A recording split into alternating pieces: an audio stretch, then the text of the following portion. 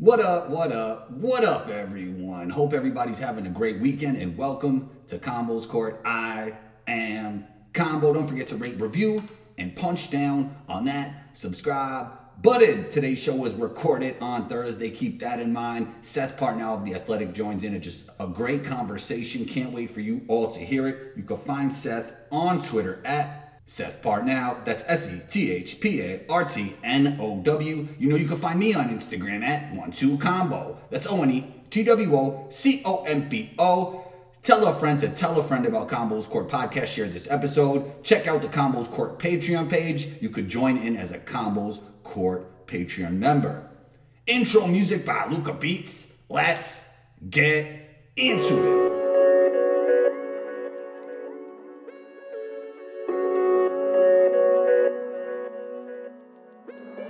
Luca, don't do it to him.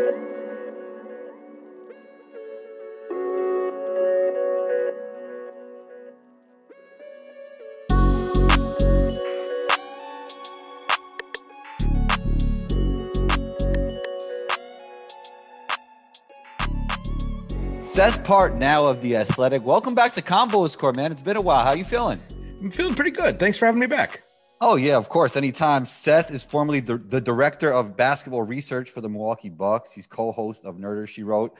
And he's an author, man. How's it been going with the book? It's wild to have finished. It's kind of the calm before the storm when it comes out, and then I have to worry about answering questions about what's in it, remembering what's in it, and then doing events hopefully if there's enough interest. And yeah, so but it's coming out in November, so a little bit of time before I have to really dig down on that. Can you give me a brief overview?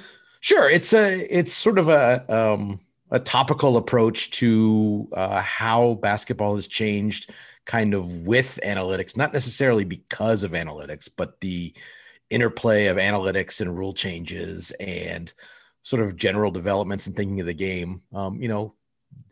How that stuff has intertwined together to kind of make the modern game. I remember last time you telling me that the modern defense hasn't really caught up to the modern offense, and it still seems that way, right? Yeah, although I think from a tactical standpoint, it's getting there. I think a big part of the reason we saw, at least most of the season, saw kind of the crazy offense was as much about rules enforcement as it was about kind of strategy. The not allowed to touch a guy ever while offenses are still allowed to, fully reverse pivot into a ball screen makes it pretty easy to create an advantage. And for whatever reason, the most, I think, most plausible answer is kind of lack of fans. Like the NBA as a whole, shot the crap out of the ball this year. You can look with the tracking data, you can look at, more or less open shots. And usually the NBA as a whole makes around 38.5 on right. Those. This year it was up 39.5. And that may not sound like much, but over, with the number of threes that are taken per game, over 100 possessions, that's 2 or 3 points per game right there. Yeah, the fans thing, it kind of ties into a theory I have about Julius Randle. I think just what Julius Randle needed, and he actually got it done, was, have more poise, play with more pace, make the right pass more often. Obviously, the shooting got a lot better, and that opened up everything for him. But I think when the fans did come back, he lost some of that poise. Could it be more adrenaline? I don't know. How do you feel about that theory, and what do you think about Julius Randle's season and his postseason? I think there's some of that. I think the Knicks' sort of overall plan for that series did him no favors. Atlanta came out and they had New York scouted what they wanted to do.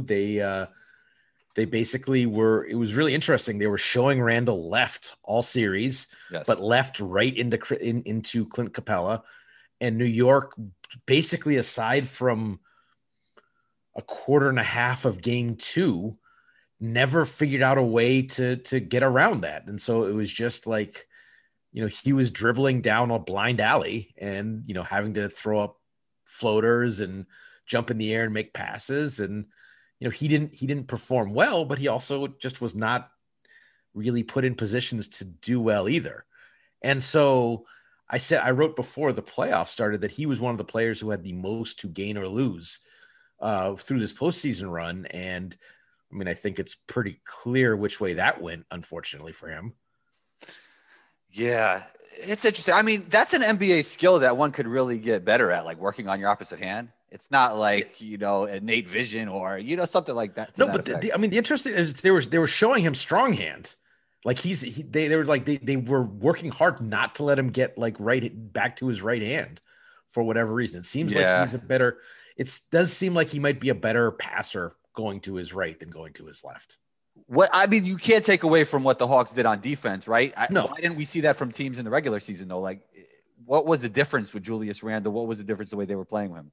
I mean, I think again, this is sort of the thing that happens in the playoffs when you can say, okay, what is the specific strength and weakness of this team? Okay, RJ Barrett only wants to go left, so we'll force him right. Julius Randle is better going right than he's going left, so we're going to show him left. And so they kind of we can bait Derrick Rose into taking some early clock pull-ups.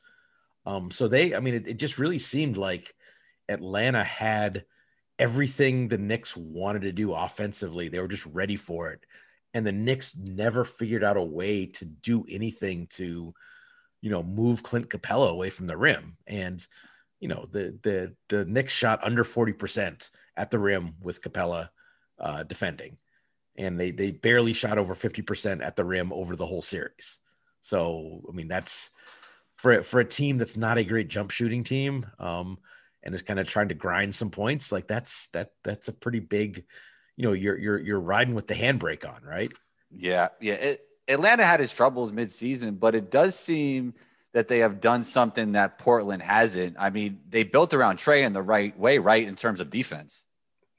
Oh, definitely. It's Capella largely, and DeAndre Hunter largely. I don't think. Yeah, those are their plus defenders, but Bogdan, he plays hard, He plays hard. He's got good size. I don't think he's a plus wing defender, but I don't think he's awful. Right. And Trae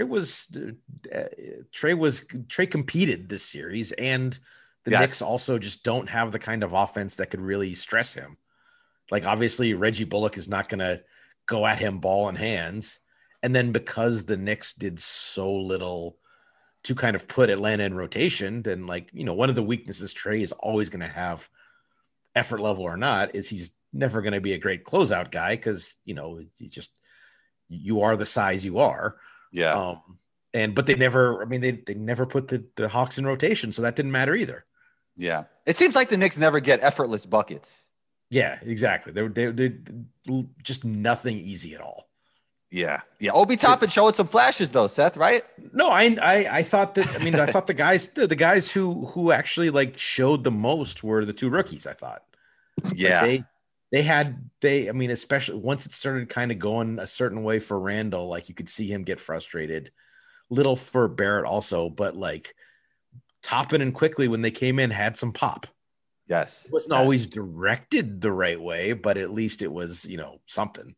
Yeah, they showed those rookies mistakes, but they showed energy. It's so hard to evaluate a rookie, especially when injuries are involved, Yeah. No, but I frankly, I thought the Knicks were going to win that series, but after the first game, I was like, oh boy, did I get this one wrong. Yeah, let's shift to the Nets, Seth. Look, do they just have enough top-end talent to just beat teams with more chemistry than they do? I feel it's almost like defying the odds, even though that's crazy to say when they have those three guys. Yeah, I don't think the chemistry between those three guys is particularly bad. That's true. That's true. But it's not a team. It's not like a Jazz or like a Bucks, right? Right. It's a different kind of chemistry. I'm anxious to see when they get into kind of a more competitive series, because I don't think they never really felt any danger from Boston. So there was a little bit of, Giannis had the quote after the Bucks closed out Miami of not playing with your food. Yeah. Brooklyn played with their food a little bit in Boston, and Jason Tatum went off for a game, and so they dropped one. But Brooklyn was, they were like, okay, we got this. So they were in second gear most of that series. I'm interested to see when Harden first got there, they sort of naturally kind of fell into roles where Harden spent the first couple quarters. And actually said, I don't know if you remember this, we talked about that. Yeah. Even before that he would just be best as the point guard because he's just not as good at all these guys are so talented, but he's just not good as off-ball player as Kyrie and Durant. So it just well, and also he's also just a better facilitator. Yes, a better facilitator. It just made sense the whole time. And also just like, he if we talk about the West at all, like you see this with Luka, like Luka wears down in the second half of games. And that's happened to Harden in the playoffs before. But if he's, using the first 2.5 quarters, shooting here and there, but like, coming off a pick and distributing, then fourth quarter comes, then he's probably got more in the tank if it's time to, I'm going to just break you down and get buckets now. Yeah. Yeah. And when you look at the Nets, I mean, just in terms of shooting, is this the best? I know it's crazy to say because we've had the Warriors, is this the best shooting team ever with those three guys and Joe Harris? That's pretty good. Utah's a pretty good shooting team too. Yeah, they are. Utah does some things to get some guys who are not as great movement shooters, like between like the shot making that Brooklyn has. Durant is obviously an elite movement shooter. Kyrie can shoot any number of ways. Harris is also an elite movement shooter. And, Harden is one of the, great off the dribble guys. So yeah, just in terms of when you combine, volume and accuracy and degree of difficulty, like they're right there. Yeah. Yeah. I think in terms of defense, the Achilles heel for the Nets is interior defense. How would you guard Giannis in the series? Oh man, this is so I think I changed my opinion on what's going to happen in this series 7 or 8 times a day. So like, it's just like you can go through, each team has such distinct strengths and weaknesses, and their strengths and weaknesses like align so well with the other team's strengths and weaknesses that it's just like, which one is going to win out? Like, I don't think they have a really great chance of stopping Giannis, but there's only one Drew Holiday, and Dante DiVincenzo being out means that someone that's not particularly good defensively is going to be guarding either Kyrie or Harden. And then if the more Giannis has to go on Durant, then you worry about Giannis foul trouble, and so it's yeah. I think we're going to see a lot of Nets falling down. I'll put it that way. I talked about effortless buckets, that the Knicks lack that. I think at the end of the game, if it comes down to that, to me, I think the Nets are going to win this series, and that's part of the reason. You do have to say that with Middleton, the Bucks do have a guy who can get that shot off. Although, the counter is, how does that shot look if he's getting it off over Durant? Yeah, exactly. I have a question for you. What position does Bruce Brown play? Shooting center. 2 center. Have you ever seen anything? It's kind of like what Houston wanted Westbrook to be in a way. A little bit. No, it's funny. I'm actually working on an article about this with our Nets beat writer. You can look and see like how often a guy rolls hard to the rim after setting a ball screen. For most guards, it's around 15%. For centers, it's around 55%. Bruce Brown was up like 67% of the time he set a screen, he rolled hard to the rim. So he was basically a 6'4" dive man, which is crazy. Yeah. And on defense, he could guard. So it's an interesting dynamic, Yeah. He's a roll man that's not going to kill you on defense. Yeah, but I don't know how well a 6'4" roll man works against Milwaukee. You are right, but he seems to defy the odds over and over again. That's true. But if he's doing that, don't you just guard him with Brook Lopez and okay, try to finish over Brook then. So so you're saying go guard him directly with Brook Lopez. Yeah, well, Brook can kind of play a little like you're not super worried about the dive man getting to the rim. So Brook can can kind of play in that drop, kind of ready to contest a mid-ranger. And if the pocket pass does go off, then, you know, you've got, you know, Brook recovering or Giannis coming from the weak side. I mean, let's put it this way. If the lineup is Harden, Kyrie, KD, Joe Harris, and Bruce Brown, and the offense they're generating is Bruce Brown floaters over a 7-footer, I like what my defense has done. Yeah. The problem with that might be if they get out in transition, right? The Knicks. Yeah. I mean, but you know, we're going down the reasons why it might be advantage Milwaukee. Then you flip it right back, and then it's like, well, these are the things that, and that's why you're going, and that's why you're going back, and that's why you're going back and forth with. Yeah, exactly. It's just, you know, and then, you know, I still have visions in my head of you know, my last year there. Fred VanVleet made like 9,000 threes in the conference finals, and you brought up Joe Harris, and you know, Joe Harris could. The potential for Joe Harris going off this series is pretty high.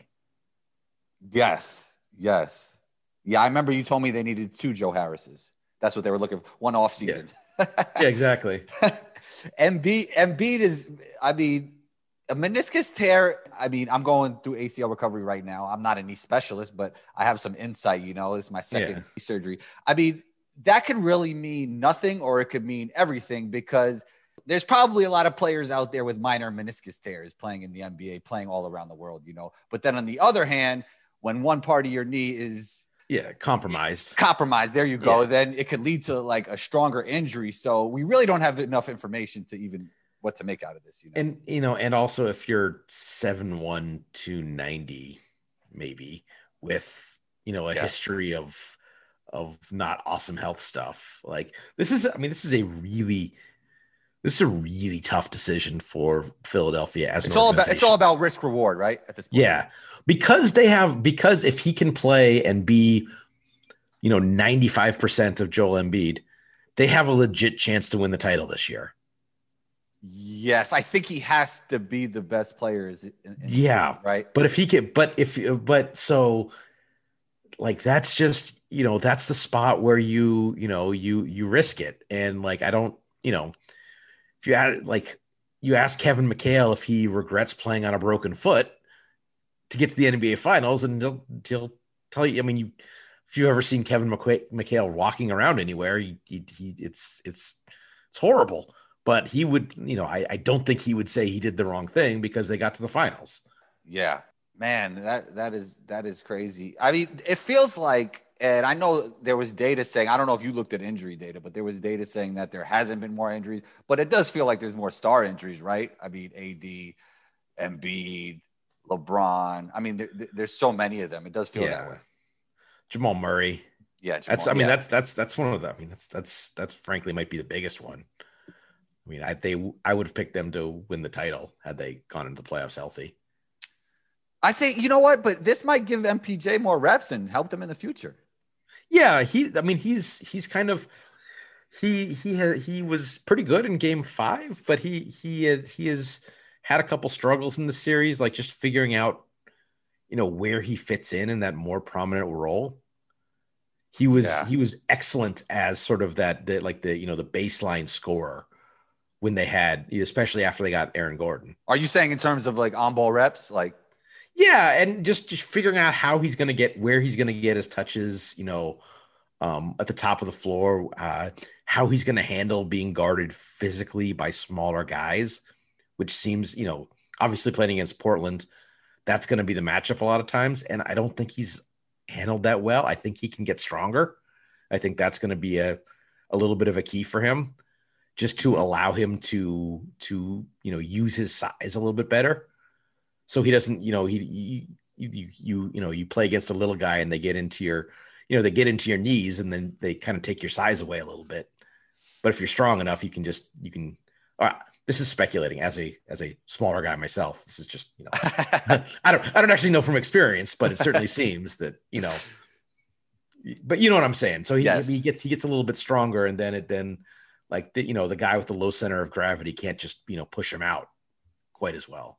Yeah, that is something. He's a guy that is always getting better. So I think he'll figure that part out. And I think and Jamal Murray seems like a worker himself, and he'll get back to where Jamal Murray was. They're going to be really dangerous next year, I think. Yeah, no, that was their team, just for that 10 days when they had after they traded for Gordon. And Gordon was fitting in so well. Oh man, no, they their offense looked like they were on a hockey power play. Yeah. Yeah. It's just like Jokic was like Wayne Gretzky behind the net. Yes. And then there's just like guys like diving to the front, and you just like, no, not you. You're not. Okay, dunk. Okay, 3. Okay, right. I'm going to score now. Right. And on defense, you had a guy that could slow down other franchise guys, or other, primary scorers with Aaron Gordon. I mean, it looked amazing for that period of time. It's so unfortunate. Yeah. So Seth, Portland, where do they go from here, man? Defensively, I don't think it will work with this group. I know there's always rumors of coaching changes with them. I mean, what do you think their best course of action is? It's tough. I mean, I think it's the solution is the same as it's been for the last couple of years. I think you have to trade CJ. Yeah. And what do you think you could get for CJ, especially if other teams know what you know and what you're saying, It's not so much about it's not CJ per se. It's just that they've got so much of their kind of their offense and their salary cap money tied up in like that one spot, and they need help elsewhere. And just, again, they're sort of getting a little bit exposed for just the lack of versatility and just depth of talent on that roster. Yeah. I mean, I think, people get mad at you for saying this, but Melo's been a nice story as a guy like morphing into a serviceable role player late in his career. But if he's the guy who comes into the game to guard the MVP in overtime, what are you doing? Like, what have you done with your roster to have that be where you end up in a playoff series?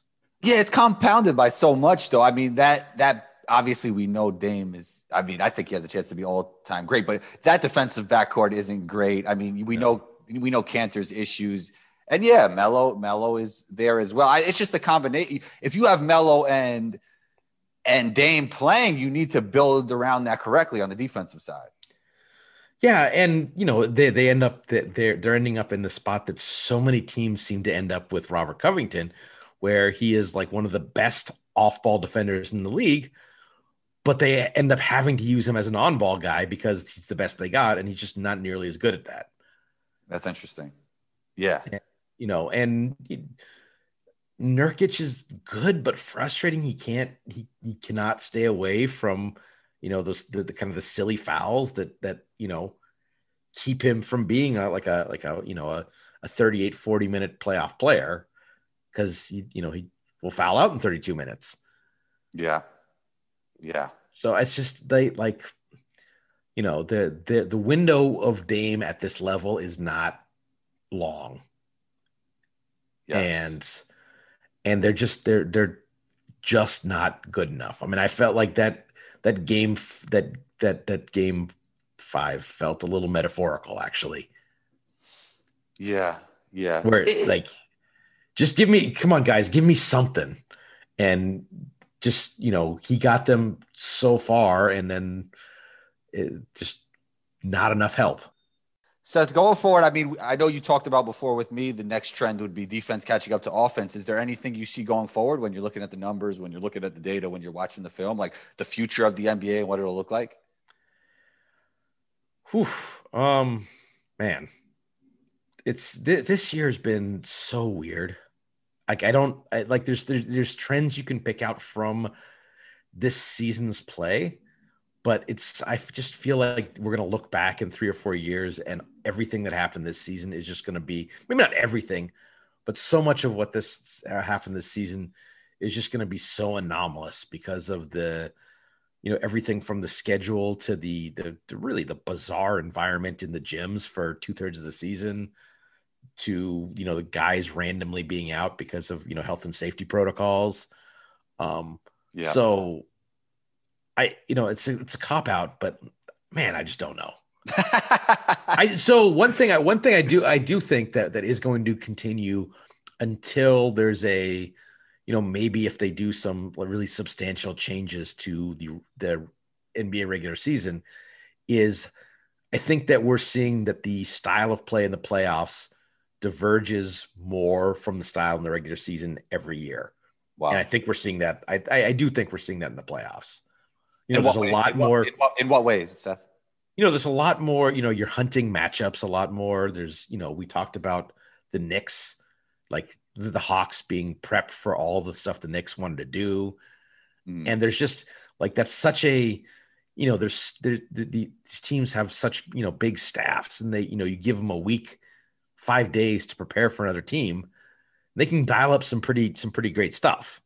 Yeah. And that's such a huge change from, well, we were in Charlotte last night, we're in Brooklyn tomorrow, and then we fly down into New Orleans for a back-to-back. And it's just like, all right, you're not even thinking about a team, right? Yeah. You have too many teams to think about. Wait, what's the call for switch again? Okay, yeah, we just do our stuff, and then we'll figure it out. That's where you're naming players from yesterday's game. Yeah, exactly. Today's matchups. Yeah, you're totally old ball coaching it, like that guy there. What's he, number 12? Who is that? Yeah, exactly. Yeah, that's interesting. Seth, man, I'm really looking forward to the book. Can we pre-order it? When does it come out? It is available for pre-order on literally everywhere. One may do pre-orders. It's called the Mid-Range Theory, and it comes out from Triumph Books in early November. Very nice, very nice. I'm looking forward to reading it. It would be great to get you back on the show again soon. Where can we find you on social media, Seth? At Seth Partnow on Twitter, and read me quite frequently at The Athletic. And podcasting at Nerder She Wrote. That's right. Seth, thanks so much for your time, and talk soon. All right, thanks for having me back. Anytime. There it is. Another episode of Combos Court Podcast is in the books. Big thanks to Seth for joining in. We appreciate you. Combo Nation, punch down on that subscribe button if you haven't already. Rate and review the show wherever you listen to Combos Court. And share this episode, man. Share it on Twitter. Share it on Facebook. Share it on LinkedIn. Share it on Instagram. That's right. Share it on your Instagram. That's right. Share it on your Instagram stories and tag me at 12combo. That's ONETWOCOMBO. If you would like to support this podcast even further, join in as a Combos Court Patreon. I'll leave a link in the description for the Combos Court Patreon page. Be on the lookout for episode 274. Combo out.